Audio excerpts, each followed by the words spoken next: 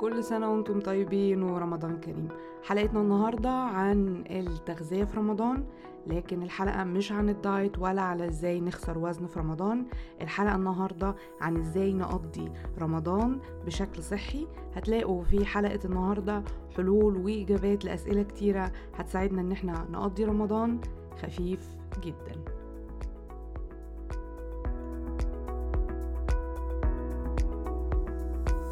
النهاردة معانا دكتور محمد بريك.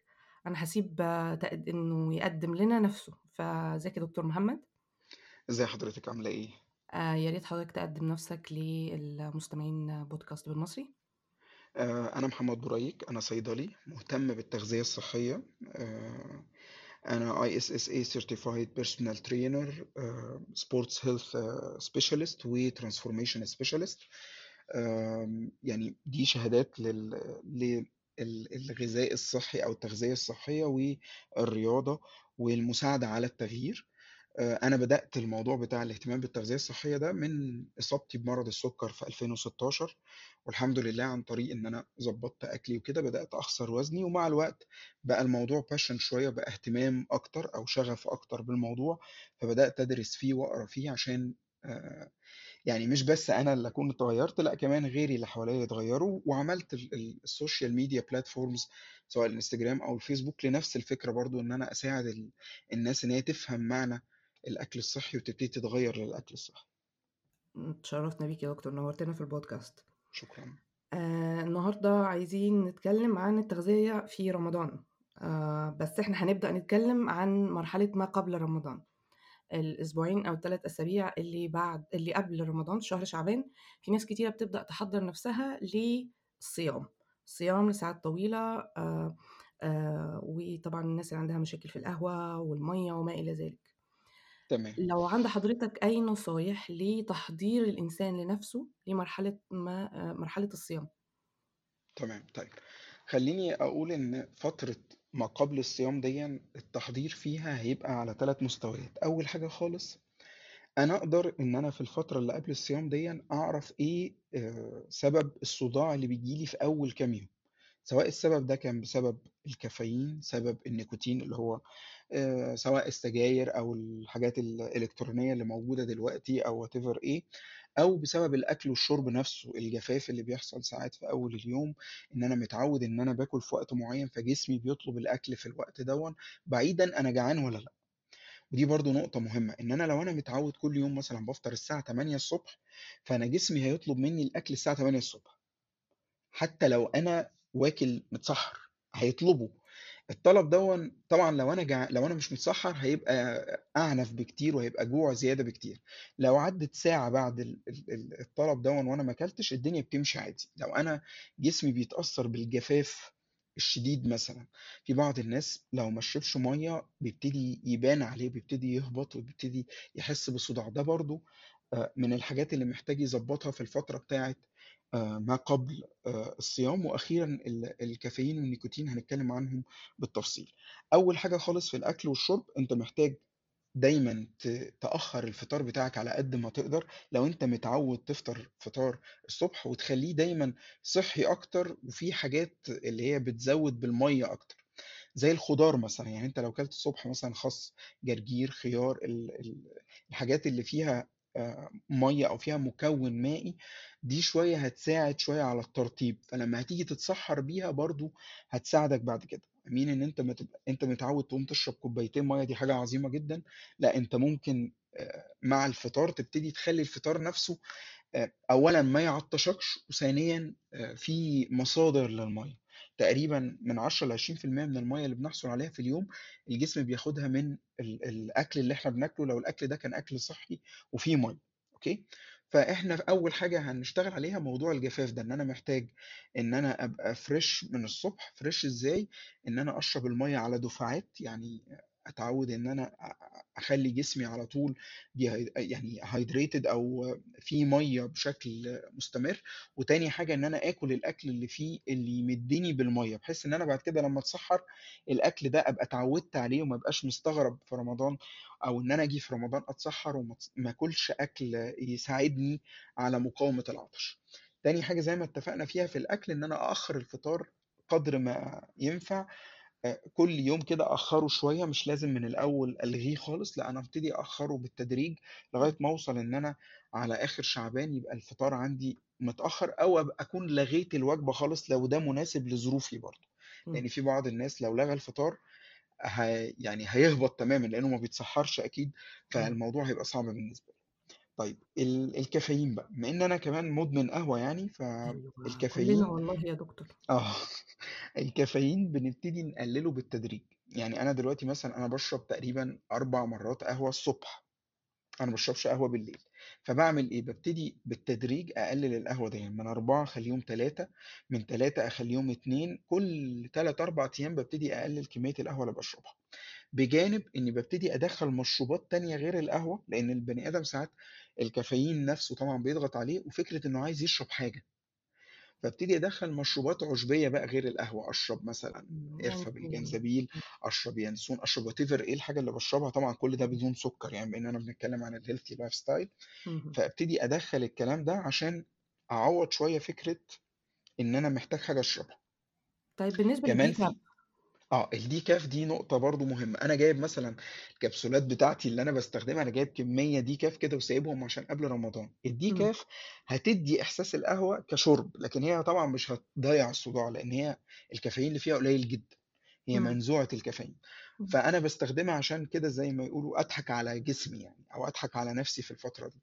يعني آخر حاجة مؤثرة، خالص، ممكن إذا أنا مش حابب إن أنا أستبدل قهوتي بأي مشروب تاني، إن أنا ألجأ للdecaf قبل رمضان. بس بالتدريج برضه. يعني لو أنا باخد 3 قهوة في اليوم، هابتدي أول أسبوع آخد 2 و1 ديكاف، تاني أسبوع آخد 1 و2 ديكاف، تالت أسبوع ممكن أخلّيها كلّها ديكاف. وفي ناس ممكن تاخد رمضان كwash period من الكافيين، يعني يدخل رمضان كلّه يقضّيه من غير كافيين. وفي ناس لأ، أنا عملت كده قبل كده في أوقات، وأوقات تانية لأ. طبعًا الميزة إن أنا أدخّل جسمي شهر كامل بدون كافيين، إن أنا لمّا بارجع بعد كده أشرب كافيين، أقل كمية بتفوّقني، وأقدر إن أنا أتحكّم في الكمية بشكل أفضل. طَب افرضي أنا مش هاقدر أعمل كده، يبقى الأفضل إن أنا برضه أقلل الكمية في رمضان، لإني هاقوم الصبح هابقى محتاج الكافيين. طب معلش سؤال الكافيين يا دكتور، هل اتفضّلي. الكافيين بيأثّر على الإحساس بالعطش؟ بدرجة بسيطة جدًا، يعني عكس ما الناس متخيلة إن الكافيين ممكن يوصّل للجفاف. الكلام ده لو أنا مش باشرب الكافيين. يعني لو في ناس أنتِ عارفة في المكملات الغذائية بياخدوا الكافيين كمكمل اللي غذائي. هم الرياضيين أغلبهم صح؟ فلمّا ياخد مكمل غذائي الكافيين هيبقى ليه الوظيفة الdiuretic بتاعته إن هو يخرّج المَيّة برّه الجسم، هيخرّج المَيّة وأنا ما خدتش مَيّة. لكن لمّا أنا باشرب القهوة أو الشاي، أنا باخد كمية مَيّة في القهوة والشاي، فالكافيين اللي أنا باخده مش هيسبب لي جفاف، لإن أنا already واخد مَيّة. أوكي، يعني مش هيسبب جفاف. كمية المَيّة اللي هيخرّجها الكافيين قريّبة جدًا من كمية المَيّة اللي أنا شربتها أصلًا عشان إمم، آخُد الكافيين، سواء كانت قهوة، سواء كان شاي، أي حاجة من الحاجات دي. تمام، فالكافيين مش هيسبب جفاف، لكنه غالبًا هيسبب صداع وأريَفة في أول كام يوم بالذات، لإني إمم، متعوّد في الوقت ده إن أنا أشرب قهوة.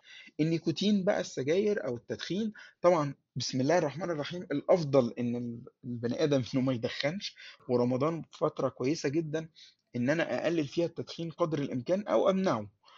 يعني لو حد بيفكّر إنه يبطّل التدخين، وطبعًا الناس اللي بتفكّر تاخُد خطوات كتار أوي يعني. اللي إمم، بيفكّر يقلل يحوّل أكله يبقى أكل صحّي، اللي بيفكّر يقلل النيكوتين، بيفكّر يمارس الرياضة زي كده. كُلّنا إمم. محتاجين وقت نبتدي فيه. ف من قبل رمضان أنت عارف إن أنت هتتعرّض لصداع عنيف في بدايات رمضان، فمحتاج إن أنت تقلل كمية النيكوتين اللي بتاخدها قبل رمضان بالتدريج. الفترة بتاعة شعبان دي فرصة إن أنت تقلل بالتدريج، لإن مش هيبقى في عوامل تانية ت ت تبقى تصعّب عليك الموضوع. يعني أنت هتقلل النيكوتين بس هتشرب مَيّة وهتاكل، يعني أقصد إن أنت الحاجات ديًّا هتساعدك شوية. في رمضان أنت هتقلل نيكوتين غصبٍ عنك، ومش هيبقى في حاجات تانية يعني تهوّن عليك أو تمشّي معاك الفترة دي. فالأفضل إن أنت تبتدي من شعبان تقلل النيكوتين قدر الإمكان، ولو قدرت تمنعه تمامًا طبعًا في رمضان ده هيبقى نعمة كبيرة من ربنا. يعني حسب كلام حضرتك أنا شايفة إن إحنا إذا استعدينا جيدًا قبل رمضان، ممكن في رمضان ناخد خطوات لحاجات كتيرة. أكل صحي، ممكن ناخد خطوة لإن إحنا نقلل القهوة، أو يعني يا رب كل مدمنين السجاير يعني يقللوها أو يوقفوها خالص. تمام كده بالظبط. طيب رمضان بيبدأ، وأغلبية الستات المصريين والعرب عمومًا عندهم سؤال مهم جدًا، هو هنفطر إيه؟ تمام. بس أنا عايزة أسأل السؤال اللي قبل هنفطر إيه، إحنا هنتسحّر إيه؟ نصايح حضرتك لسحور يساعدني على الصيام. تمام جدا، اولا ده تفكير منطقي جدا. انا السحور بالذات في اول رمضان اهم من الفطار. ليه؟ لان هو ده اللي بيسندني باقي اليوم وبيظبط معايا اليوم. الفطار هو اللي بيبوظ ساعات الفطار، السحور هو اللي بيصلح ساعات الصيام. فانا محتاج ان انا ساعات صيامي تبقى كويسه عشان بعد كده حتى وانا بفطر الدنيا تبقى افضل. فايه، انا دلوقتي عايز اكون طبق صحي في العموم من غير السحور. الطبق الصحي ده بيتكون حسب توصيات جامعة هارفارد مثلا للأكل الصحي. التوصيات بتقول إن الطبق بتاعي بيتقسم 4 أقسام، أو يعني بالظبط كده 3 أقسام كبيرة وقسم أصغر منهم. أول حاجة، نص الطبق بتاعي يبقى خضار بلس ممكن فاكهة. يعني أنا الطبق بتاعي دلوقتي أنا هاكل، محتاج جايب، أنت عارفة اللي هي الصينية اللي هي بتبقى متقسمة آه. أحجام دي. أنا دلوقتي عندي صينية زي دي أو عندي طبق زي ده، إمم. نصه هملاه خضار، وممكن إمم. خضار زائد فاكهة، وممكن في بعض الأحيان يبقى الفاكهة هي المكون الأساسي، بس ده أنا ما بفضلوش قوي. بس ممكن خضار زائد فاكهة. أدي كده الأول. خضار إيه؟ أي خضار. بتحب تاكل الخضار مسلوق، بتحب تاكله جوه البروتين، مثلا الناس اللي بتحب تعمل اومليت مثلا او كده، بتحب تاكله سلطه متقطعه، بتحب تاكله على البخار، اللي انت عايزه. المهم ان انت تاكل خضار. والخضار هنا مش داخل فيه البطاطس، لان أيوه، كنت البطاطس لسه ما هاسأل حضرتك بتعتبرش فين؟ خضار في الحالة دي. ما إحنا البطاطس ممكن نهرب تعتبر بالبطاطس يعني. لا، يعني الخضار، البطاطس والقلقاس والبطاطا التلاتة دول جذور نشوية يعني، فما صحيح. بتعتبرش خضار. هي مفيدة وكل حاجة، ونقدر نقول ازاي بتتاكل بطريقة صحية في اي بودكاست تاني. بس اللي انا بقوله دلوقتي بتكلم عن الخضار. طب ايه اكتر خضار هيبقى عظيم بالنسبة لي؟ الخضار الورقي. ان انا اكل مثلا خس، جرجير، بقدونس، سبانخ، كل الكلام ده. طيب هل في خضار ممنوع في السحور؟ لانه يعني بيتقال عليه ان هو مثلا بيقلل الميه او في أملاح بيحبس كتير، المعرفش ايه او الكلام ده، او في املاح. كل ده حضرتك يعني ما انزل الله به من سلطان. حتى الطماطم. الطماطم ما بتمنعش الطماطم لا تحبس الميه تماما خالص. دي يعني هبدة كبيرة جدا. الطماطم زي أيوه. الفل، بالعكس، الطماطم ما بتحسسش بالعطش تماما. الجزر زي الفل، الخيار زي الفل، كل الكلام ده كويس. الحاجة اللي ممكن تبقى صعبة شوية على السحور عشان تاني يوم كده، البصل، الثوم. الناس المتحسسين من الكلام ده طبعا تاني يوم ممكن يحسوا بالعطش، نتيجة لأن الأكلات دي طريقة عملها كمان يعني، فاهماني؟ شوية الزيوت الطيارة اللي فيها ممكن تبقى صعبة شوية. يعني الناس اللي تحب بقى تتسحر يعمل حاجة بالبصل أو يعمل حاجة بالثوم، ده ممكن تاني يوم شوية يتعبك شوية. لكن في الطبيعي البصل والثوم زي الفل، طول ما انت القولون بتاعك بيستحملهم يعني. إمم. طيب دي اول حاجة، نص الطبق خضار. الربع الاولاني هيبقى فيه بروتين صحي. يعني ايه بروتين صحي؟ يعني البروتين غالبا اللي ينفع للسحور، لان برضو الدول العربية مختلفة في الموضوع ده. في دول آه. بتاكل لحمة صح، في عشاء، ناس بتاكل عشا، بياخد عشا وما بيتسحرش، وفي ناس بتاخد سحور زينا كده في مصر. إمم. فالبروتين المناسب للسحور ايه؟ انا اقدر اخد البيض مثلا. البيض سواء مسلوق او مقلي. طبعا البيض المسلوق هيبقى افضل لانه اقل في السعرات، والدهون بتاعت القلي ممكن شوية، الدهون احيانا بتعطش شوية، بالذات لو هي دهون تقيلة. غير انا صحية. بستخدم حاجة، إمم. بستخدم كمية كبيرة من الدهون في القلي، ده ممكن يعمل مشكلة. فالبيض من الاوبشنز او من الاختيارات العظيمه. الجبنه برضو انا هنا محتاج انقي جبنه تكون اقل في الدهون واقل في الملح. يعني ما صحيح. اروحش اكل مثلا جبنه حلومي مثلا على السحور واشتكي تاني يوم ان انا عطشان، ما انت واكل حاجه فيها ملح طبيعي. لا، إمم. هو الافضل هنا ان انا اروح اكتر للجبنه القريش. إمم. الجبنه القريش ممكن اضيف ليها انواع كتير تانية من الجبنة عشان إمم، اغير طعمها. لو انا ما بيعجبنيش طعمها ممكن اضيف إمم، ليها لبنة، ممكن إمم، اضيف ليها جبنة فيتا مثلا. الحاجات دي ممكن ازود كمية القريش. القريش عاملة زي كده اللي بيحبوا التلوين وكده، في حاجات اللي هي بيتحط عليها اللون بتاخد إمم، اللون. القريش عاملة فهمتك، كده، اي نوع جبنة هحطه على القريش غير هياخد فعلًا القريش هتاخد طعمها. إمم، فانا ممكن احط مثلا معلقتين قريش مع نص معلقه لبنه واضربهم كويس، هيديني قوام ظريف قوي، هيديني القريش. ليه القريش؟ لان القريش عاليه في البروتين وفي إمم، نفس الوقت قليله في الملح. فانا كده هبقى ضامن ان الجبنه اللي انا باخدها دي مناسبه للاكل بتاعي. البروتين النباتي برضو يفيد، زي الحمص، زي الفول. نقدر نقول ان هو فيه بروتين، هو البروتين بتاعه مش عالي قوي بس برضه فيه بروتين والياف. إمم، الحمص والعدس والفول الكلام ده كله. في بعض الناس بتاكل اللي هي الفاصوليا البيضاء او الفاصوليا الحمراء، كل ده فيه بروتين الفكره والياف كمان. ودي من الحاجات اللي هنتكلم عنها بعد كده. يبقى انا كده قسمت نص طبق خضار، ربع طبق بروتين. ايه اللي ابعد عنه كمصدر إمم، للبروتين في السحور؟ ابعد عن الاكل المقلي بشكل عام كمصدر للبروتين. إمم، ابعد عن اللحوم المصنعة. ايه هي إمم، اللحوم المصنعة؟ اي لحوم بتدخل في عملية تصنيع إمم، وبيضاف ليها مواد تانية، زي السجق مثلا اللي هو مش بلدي، زي الهوت دوج تمام، او المقانق او حتى ايفن البسطرمه. حتى البسطرمه اللي بتتصنع في مصانع لو مضاف ليها مواد تانية، برضو بعيدا عن العطش بقى، ان اللي هياكل بسطرمه على السحور ده ربنا معاه في العطش. بس انا بتكلم على فكره ان هي صحيا عامله ازاي. لا، هي طبعا صحيا مش هتبقى مناسبه بشكل كبير لانها لحوم إمم، مصنعه. الناس اللي بتعمل الحاجات دي في البيت دي قصه تانية، لكن انا بتكلم على البسطرمه اللي بنشتريها دي غالبا هي داخل فيها املاح النيتريتس وكده، فما انصحش بيها تماما. آم، آه، برضو طبعا من الحاجات اللي صعبه قوي تتاخد على السحور رغم ان هي صحيه، الاسماك. البروتين من الاسماك برضو هيبقى صعب في السحور، سواء مثلا سردين او تونه او كده، لان الاسماك غالبا هتعطشني تاني يوم ومتضاف عليها ملح اثناء التصنيع بتاعها. فبرضو دي هتبقى صعب جدا ان انا استخدمها كبروتين في السحور. طب خلصت كده البروتين، فاضل لي ربع كمان. الربع اللي فاضل ده بيبقى حبوب كاملة او الياف. يعني ايه حبوب كاملة؟ الحبوب الكاملة هي الشكل الصحي للنشويات. احنا النشويات اللي احنا بناكلها، سواء مثلا باكل رز، باكل عيش ابيض، باكل مخبوزات، باكل ايه اللي باكله؟ المخبوزات دي او الرز او كذا دي بنسميها حبوب مصنعه او مصفاه. حتى الرز الابيض ده يعتبر حبوب مصنعه لانه ليه شكل. قبل الرز الابيض ده ليه شكل تاني واحنا إمم، خدناه غيرنا من شكله عشان ناكله. الشكل اللي قبل كده ده ايه الفرق بينه وبين الشكل اللي موجود دلوقتي؟ ان انا بشيل منه الالياف، والالياف هي اكتر حاجه إمم، صحيه موجوده جوه الحبوب دي. يعني مثلا القمح، انا لما باخد القمح اعمل الدقيق العادي، انا بشيل النخاله اللي موجوده فيه، فبدي الدقيق الابيض ده. النخاله دي هي الالياف اللي موجوده اللي بتقلل من ارتفاع السكر في الدم، والالياف دي بتعمل وظائف تانية كتيره قوي هنقولها دلوقتي.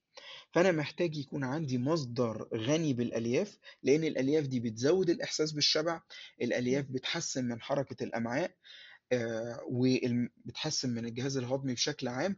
الألياف كمان بتقلل من ارتفاع السكر في الدم. يعني اهم، أنا لما باكل أكل فيه سكر، المفروض إن الجسم بيمتصه وبيوصل للدم وبيرتفع بشكل معين. إمم، أنا مش محتاج إن أنا أمنع وصول الجلوكوز للدم، أو اللي هو سكر هنا بقى بقصد بيه الجلوكوز، أو اللي هو الشكل البسيط للسكر.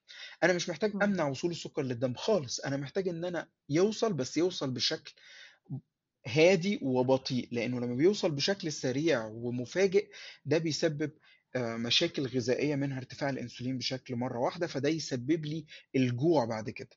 لأنه لما الأنسولين بيعلى في الدم مرة واحدة وبيرجع يهدى تاني، ده بيسبب نوع من الإحساس بالجوع بعد كده. عشان كده لما حد بياكل حلويات هو ما إمم، بيشبعش، هو بيجوع أكتر، لأن الحلويات عاملة زي مية البحر كده، اللي ياكل منها ما بيشبعش، لأنها بتعلي الأنسولين في الدم وتدخله على طول في الجوع اللي بعد كده.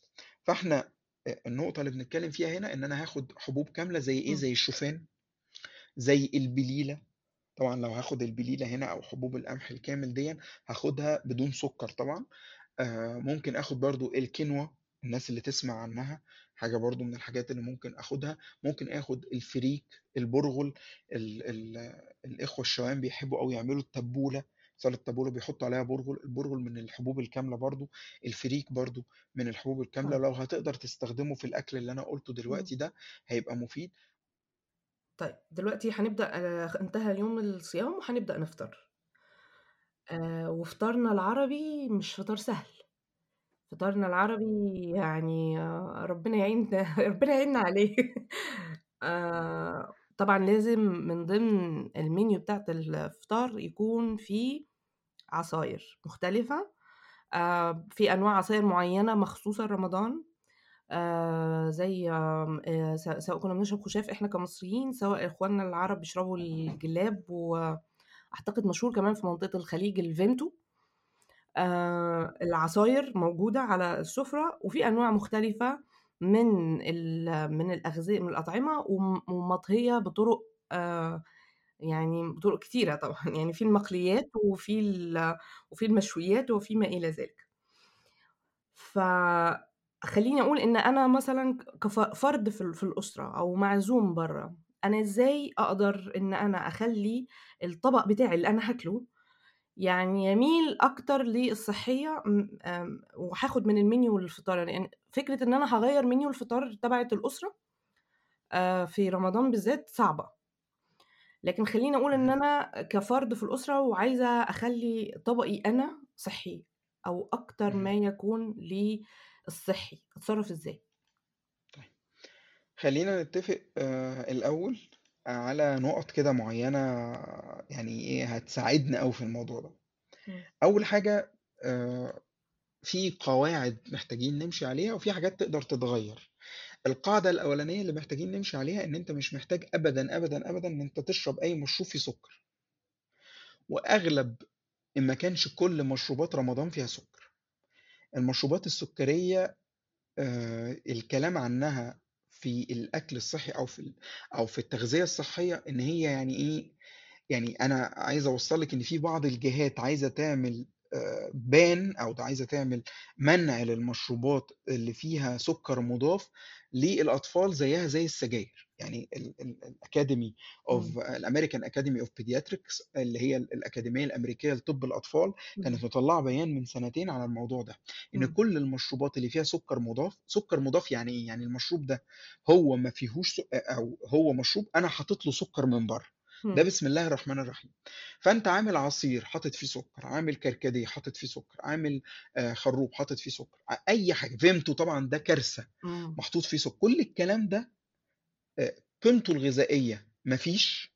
دي أول حاجة، إمم، لإنّك أنت بتشرب كمية سُكّر عالية جدًا، فالقيمة الغذائية بتختفي قدّام الكلام ده. إمم، وباتضايق جدًا لمّا أقرا مثلًا في جورنال فوائد الكركديه. أيوه، فوائد الكركديه ده إمتى، إزاي، بيتشرب إمتى؟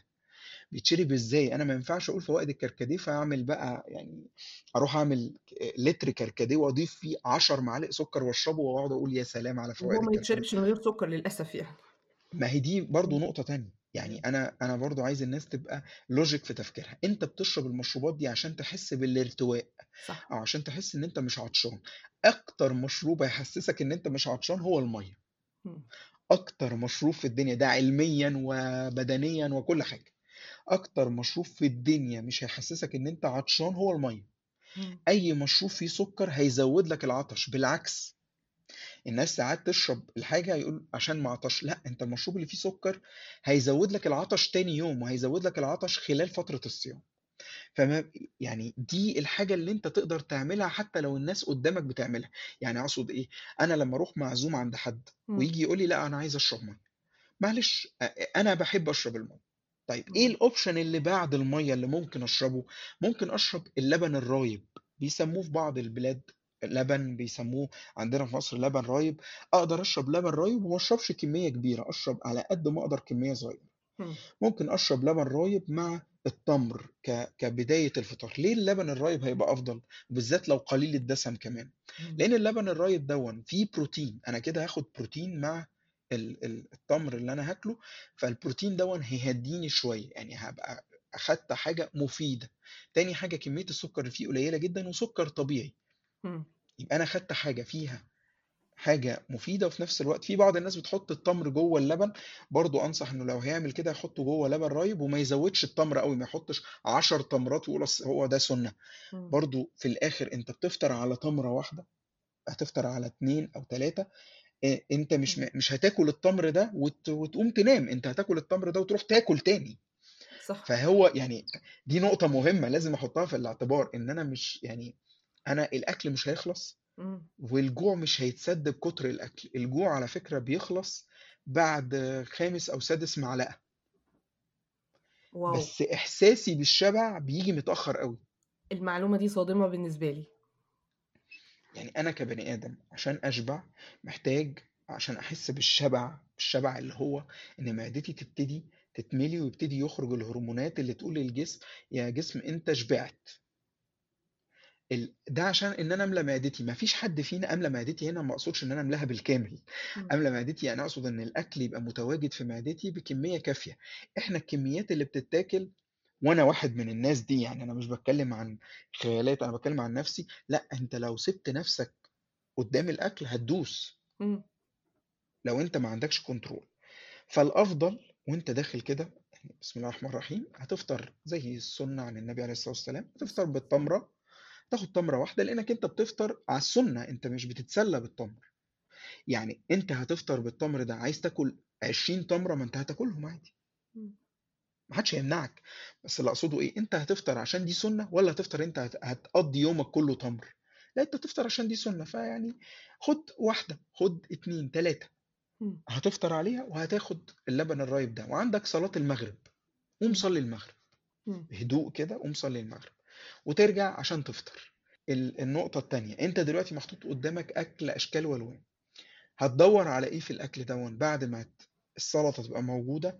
والسلطة هنا حاجة سهلة، حتى لو انت معزوم عند حد، لو ليك عشم عند اللي انت معزوم عنده مم. اطلب سلطة.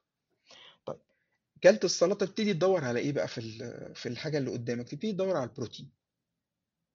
طبعا البروتين بيختلف من دولة لأخرى. احنا عندنا في مصر بنحب قوي نعمل ايه يعني البط مثلا في اول مم. يوم رمضان، البط مجزرة دون. بط أول يوم رمضان. ده ضروري جدا. مم. فالبط دلوقتي انت هتاخد من البط دون، هتحاول البط دون فيه لحمة ودهون عليه، انت هتحاول على قد ما تقدر ان البط دون ان انت تشيل من عليه الدهون. لو انت الاكل ده معمول في البيت عندك او معمول عند حد برضه ليك عشم عليه، البط بيتعمل في الفرن بيبقى جميل جدا. هتاخد قطعة من البط ده ومن الصدر مثلا، لو في دجاج الدجاج طبعا أحسن من البط، تاخد منه. لو في لحمة برضو الأفضل بكتير إن هي تبقى معمولة في الفرن. طول ما الحاجة دخلت الفرن ده أفضل بكتير من إن هي تبقى متحمرة. وصدقني الفرن أفضل من التحمير ليك وللي بيطبخ. مم. ده على حسب علمي يعني لا البسيط لا لا، بالله عليك. بما إني من الطرف الآخر وبما مم. إني أنا اللي بطبخ، أحب أقول لك إنه بكتير بيريحنا.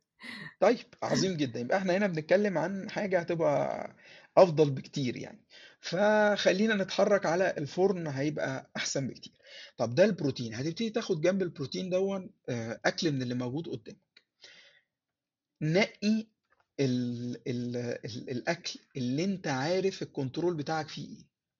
يعني مثلا دي نقطة. تاني نقطة، الأكل اللي مش معقد، اللي مش مداخل فيه تركيبة كبيرة. يعني انت دلوقتي مثلا قدامك في العزومة دي مكرونة بالبشاميل ورقاق، ومثلا انا هقول بقى شوية اكل هنجوع الناس، ومحشي و نقي الاسهل واللي فيه مكون خضار اكتر. يعني انا بالنسبة لي لو قدامي مكرونة بالبشاميل او محشي، لا انا هختار المحشي. أيوه بالظبط. المحشي فيه يعني خضار في اكتر. خضار صح. المحشي هقدر اخد عدد معين قدامي، مش هاخد بقى قطعة قد كده. خد، ما تاكلش يعني ايه، ما تاكلش يعني اللي هو ايه، انا هاخد ويفضلوا يعزموا عليك. خد شويه شويه وبين للي قدامك انك بتاخد من الاكل. ولو انت معزوم عند حد وماشي على نظام صحي، اوعى تقول ان انت ماشي على نظام صحي او عامل دايت، لانك انت كده بتبقى تارجت بالنسبه لهم. انت اول ما بتقول يا جماعه معلش مش عايز اكل اصل انا عامل دايت، انت كده اللي عازمينك انت بالنسبه لهم بقيت هدف يجب ان يتخلصوا من، يعني اللي هو انا لازم اطلعك من اللي انت هتاكل فيه يعني هتاكل. بالعافيه. وهيصرّوا عليك أكتر، لإن هُم مقتنعين إن أنت هفتان وتعبان، وإن أنت اللي بتعمله ده مش لمصلحتك وكذا، مع إنّك أنت يعني على فكرة في العيد مثلًا لمّا تقابلهم تيجي تلبس هدوم العيد يقول لك أنت مش تخنت بقى، يعني هو نفس البني آدم اللي كان بيأكّلك ده هيرجع يقول لك كده، فما فيش أي داعي إن أنت تقول حاجة زي دي خالص، أنت بتقول إمم، ابتدي قُل الحِجَج المعروفة، أصل أنا لمّا باتقِّل في الفطار ما باقدرش أصلّي، معدتي بتوجعني، فعلًا أنت لو تقِّلت في الأكل معدتك بتوجعك، فده طبيعي، يعني أنت مش هتكدب، بس أنت هتقول أعذار تانية تسمح لك إنّك تاكل كمية مناسبة، لإن غالبًا اللي بيعزم عليك بيأكّلك كمية غير مناسبة، وعايزك تاكل اللي موجود كلّه، لإن كده هو كريم. زي ما اتفقنا أنت هتروح أكتر للأكل اللي مش مُعقّد، اللي ما فيهوش صوصات عالية، اللي يعني هتروح أكتر للأكل اللي فيه خضار، لو هم طابخين خضار، مثلًا خضار زائد رُز، يا سلام خُد، لو الخضار ده إمم، مطبوخ، لو الخضار مع اللحمة أو الدجاج في الفرن، يا سلام زي الفل. كل الكلام ده كويس جدًا. حتى لو محطوط فيه دهون حتى لو محطوط فيه دهون هيبقى أفضل شوية من حاجات تانية. يعني أنت أمّا تاكل مثلًا حاجة بالبشاميل أو رقاق، أنت بتاكل إمم. كميات من النشويات البسيطة عالية جدًا. وأنا عارف وأنا باحب الكلام ده عشان الناس ما تفتكرش إن أنا باقول عن حاجة أنا ما باحبهاش، أنا باحبها جدًا، بس أنا باتكلم في العزومات، أنت محطوط قدّامك أكل في عزومة، فروح ناحية كده أكتر، أوكي؟ فإحنا اتفقنا كده بدايةً في الأول خالص هتشرب مَيّة، ما فيش مَيّة، لقيت قدّامك لبن رايب، تمام، قليل الدسم، يا سلام زي الفل. في بعض الدول بيشربوا العيران. أيوه، موجود فعلًا. موجود في دول كتير، العيران كويس مش وِحِش رغم إنه فيه ملح، بس نسبة الملح اللي فيه بسيطة، شوية بيفرفش كده الجسم العيران إمم، ده، برضه ممكن آخُد منّه كمية برضه مش عالية، مش كبيرة، نُص كوباية، كوباية إلّا ربع، وآخُده يكون إمم، قليل الدسم، وآخُد أوكي. معاه تمراية كبداية للفطار، أوكي؟ طيب كده إحنا فطرنا، هاقوم من الفطار هيبتدوا بقى إيه، الضغط بتاع الإيه، بتاع الحلويات، أقوم من الفطار، تمام. أقوم أصلّي العِشا، وأصلّي العشا والتراويح طيب بس كده، ما كده دخلنا أصلّي عشا العِشا. وتراويح ما فيش حلويات. أيوه، ما أنا هاكمّل بس، أنا عايز إيه، أنا عايز أصلّي العِشا، معلش طَب آه. خُد الحتّة دي لمّا نوصل لصلاة العِشا، خلّيني بعد العِشا. طيب إيه اللي ممكن آخده بعد الفطار لو أنا جُعت؟ الطبيعي فكرة التحلية بعد الأكل دي فكرة أصلًا مش سليمة في فكرة صح. الأكل نَفْسه، يعني إيه؟ يعني أنا دلوقتي أكلت صح؟ شبعت؟ الحمد لله، طَب بتحلّي ليه؟ إمم، أنت يا بابا شبعت، يعني أنت مش جعان أصلًا. في بعض الناس بينصحوا إن أنا آكل الحلويات بعد الأكل عشان إن إمم، الأنسولين ما يعلاش أوي وإن أنا بابقى لسه واكل والكلام ده. أنا الكلام ده مش شايفه صحيح أوي لسبب، لإني بعد إمم. الأكل باكل شهية، أنا مش جعان، فعمّال بقى إيه، أتدلّع، آخُد من هنا وآخُد من هنا وأدوق واستطعم و. أنا لو أجّلت الموضوع ده شوية، إمم، أنا دلوقتي هاكل مثلًا قطعة كنافة. تمام، أنا هأجّل قطعة الكنافة دي، هاكلها مع حاجة تانية، أنا هاجوع مثلًا هاتعشّى، هاكل عشا وآكل معاه قطعة الكنافة، بلاش بعد الفطار على طول، لإن أنا بعد الفطار على طول بابتدي أهدى وأقعد وأمسك الريموت وأبتدي بقى آخُد من كل ما الحلويات اللي جات قدّامي. طَب يا دكتور في ناس دايمًا بتبقى عندها إحساس بعد الأكل إن هي عايزة تاكل حاجة مسكّرة، ده عطشان ده حضرتك مش عطشان، جعان. يعني لمّا أحس بعد الأكل إن أنا عايزة آكل حاجة فيها سُكّر، أول حاجة أعملها إني أشرب مَيّة. أشرب مَيّة وأشرب مَيّة تاني وأشرب مَيّة إمم، تالت. طيب إيه تاني ممكن آخده كوجبة خفيفة؟ ما أنا الناس جايبة ياميش في رمضان وكده وأنا عايز آخُد حاجة، لو أنا مش هاخُد حلويات ممكن آخُد تمر. إمم، آخُد مثلًا تمر مع لوز مثلًا، آخده إمتى؟ برضه أأخّره إمم، قد ما إمم، أقدر، تمر مع لوز، ما آخُدش 30 واحدة، آخُد 2، إمم، 3 تمر مع لوز، أنا كده خدت وجبة خفيفة إمم. أهو. إحنا لمّا بنبقى صايمين بنبقى عندنا نَهَم، بابقى متخيّل الجوع بيصوّر لك إنّك ممكن تاكل آآ يعني ترابيزة بحالها، وفي الحقيقة ده مش صحيح. طيب دكتور في ناس أثناء فترة رمضان والصيام بتشتكي من مشاكل صحية زي مثلًا مشاكل في القولون أو بعض مشاكل في المعدة زي حرقة المعدة وما إلى ذلك. وبيقولوا إن هم أثناء فترة يعني بس الأعراض الصحية دي بتيجي لهم مع الصيام. فهل في مثلًا أنواع معيّنة من الأكل إحنا بناكلها هي اللي بتسبب ده، أو في أنواع معيّنة من الأكل إحنا ناكلها تمنع حدوث ده؟ طيب خلينا نبتدي بنقطة نقطة. خلينا نبتدي بحرقة المعدة، أو اللي هو حرقة المعدة دي ممكن تتشخص كذا حاجة. طبعا أنا بقول هنا أعراض عامة ما بشخصش، بس ممكن يبقى التهاب في جدار المعدة اللي هو بيسموه جاسترايتس، أو يكون في ارتجاع اللي هو بيتحس إن هو إن في ألم في فم المعدة، وفي إحساس بالحموضة في أعلى الجهاز الهضمي، ممكن يوصل حتى أحيانا للفم والأنف كمان.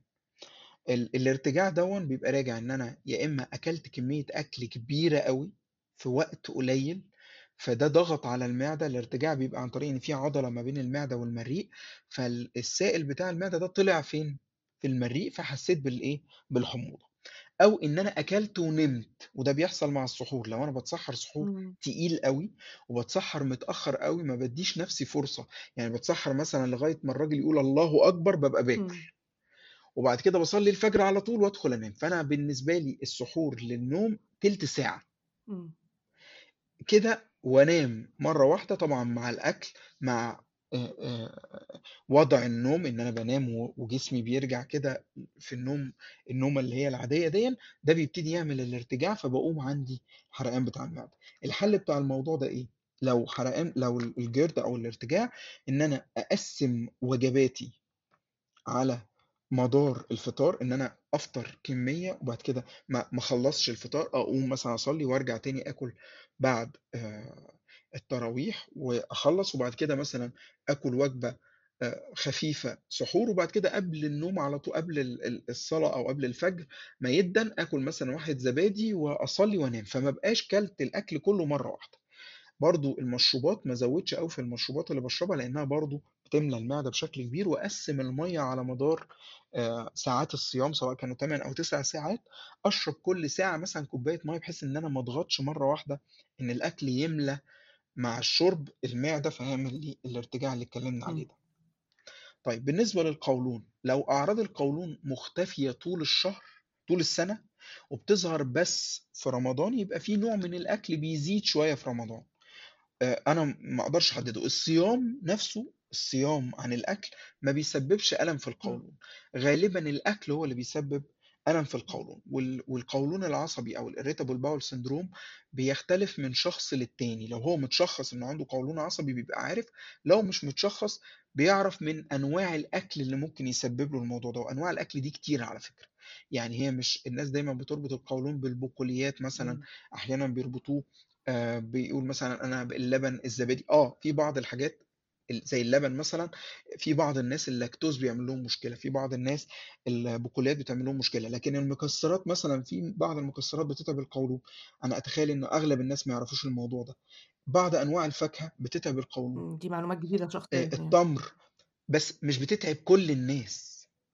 لو أنت ما كنتش بتاكل تمر أبدًا، ولقيت إن التمر، ولمّا دخّلت التمر أنت محتاج إن أنت تحدد إيه الحاجة الجديدة اللي دخلت عليك في رمضان، فبدأ القولون يعمل لك مشكلة. برضه بعض الناس بييجي لها إمساك لإنها بتاكل الأكل مرّة واحدة برضه، إمم. فدول محتاجين إن هم يقسّموا وجباتهم زي ما اتفقنا ل4 وجبات أو ل3 وجبات خلال فترة إيه، الفطار. الفطار. طيب دكتور، قبل رمضان بنشوف على المواقع والجرايد مقالات كده اللي هو إذا كنت مريض بالسُكّر أو على مرضى السُكّر أن يمتنعوا عن هذه الأطعمة في رمضان، أو على مرضى الغدة أن يتناولوا هذه الأطعمة في رمضان، أو 5 أطعمة مفيدة لمرضى مش عارف إيه.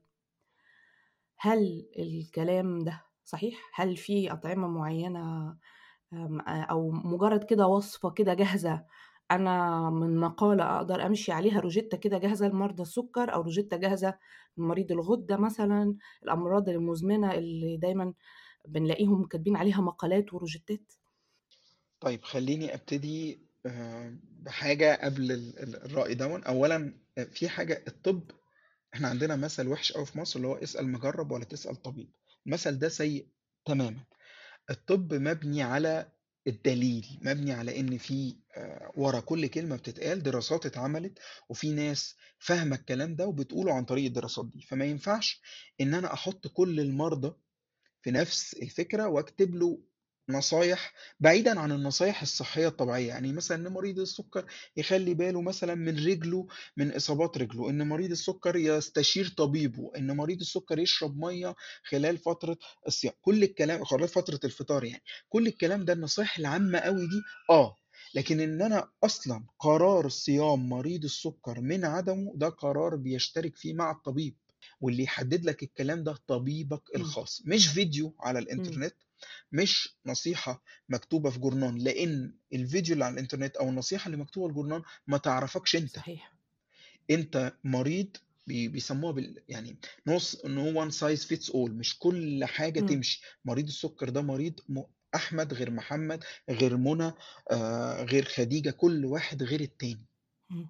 الفكرة إنه على السوشيال ميديا بنلاقي كمان ناس كتير بتدّي الوصفات الجاهزة دي، بتعمل reels وتبدأ تطلّع لنا المريض السُكّر تناول كذا في رمضان، لا تتناول كذا في رمضان، مريض الغدة اعمل كذا وما تعملش كذا في رمضان، لإن هو إحنا داخلين على season وكل صفحة، كل صاحب محتوى هيبدأ إحنا نَفْسنا أهو يعني بنعمل حلقة عن رمضان.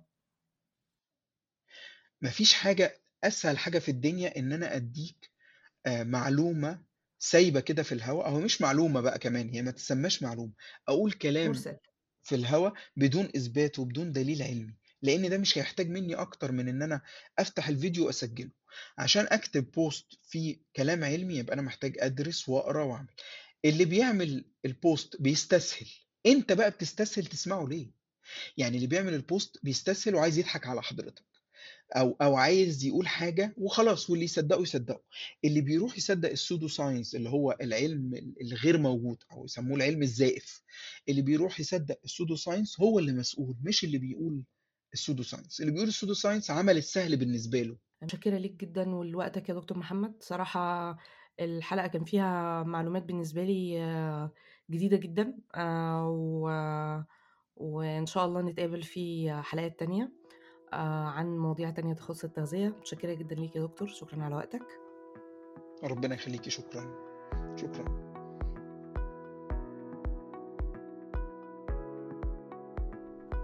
هتلاقوا لينكات صفحات التواصل الاجتماعي الخاصة بدكتور محمد في description الحلقة. مستنية منكم تعليقاتكم وأسئلتكم، ورمضان كريم.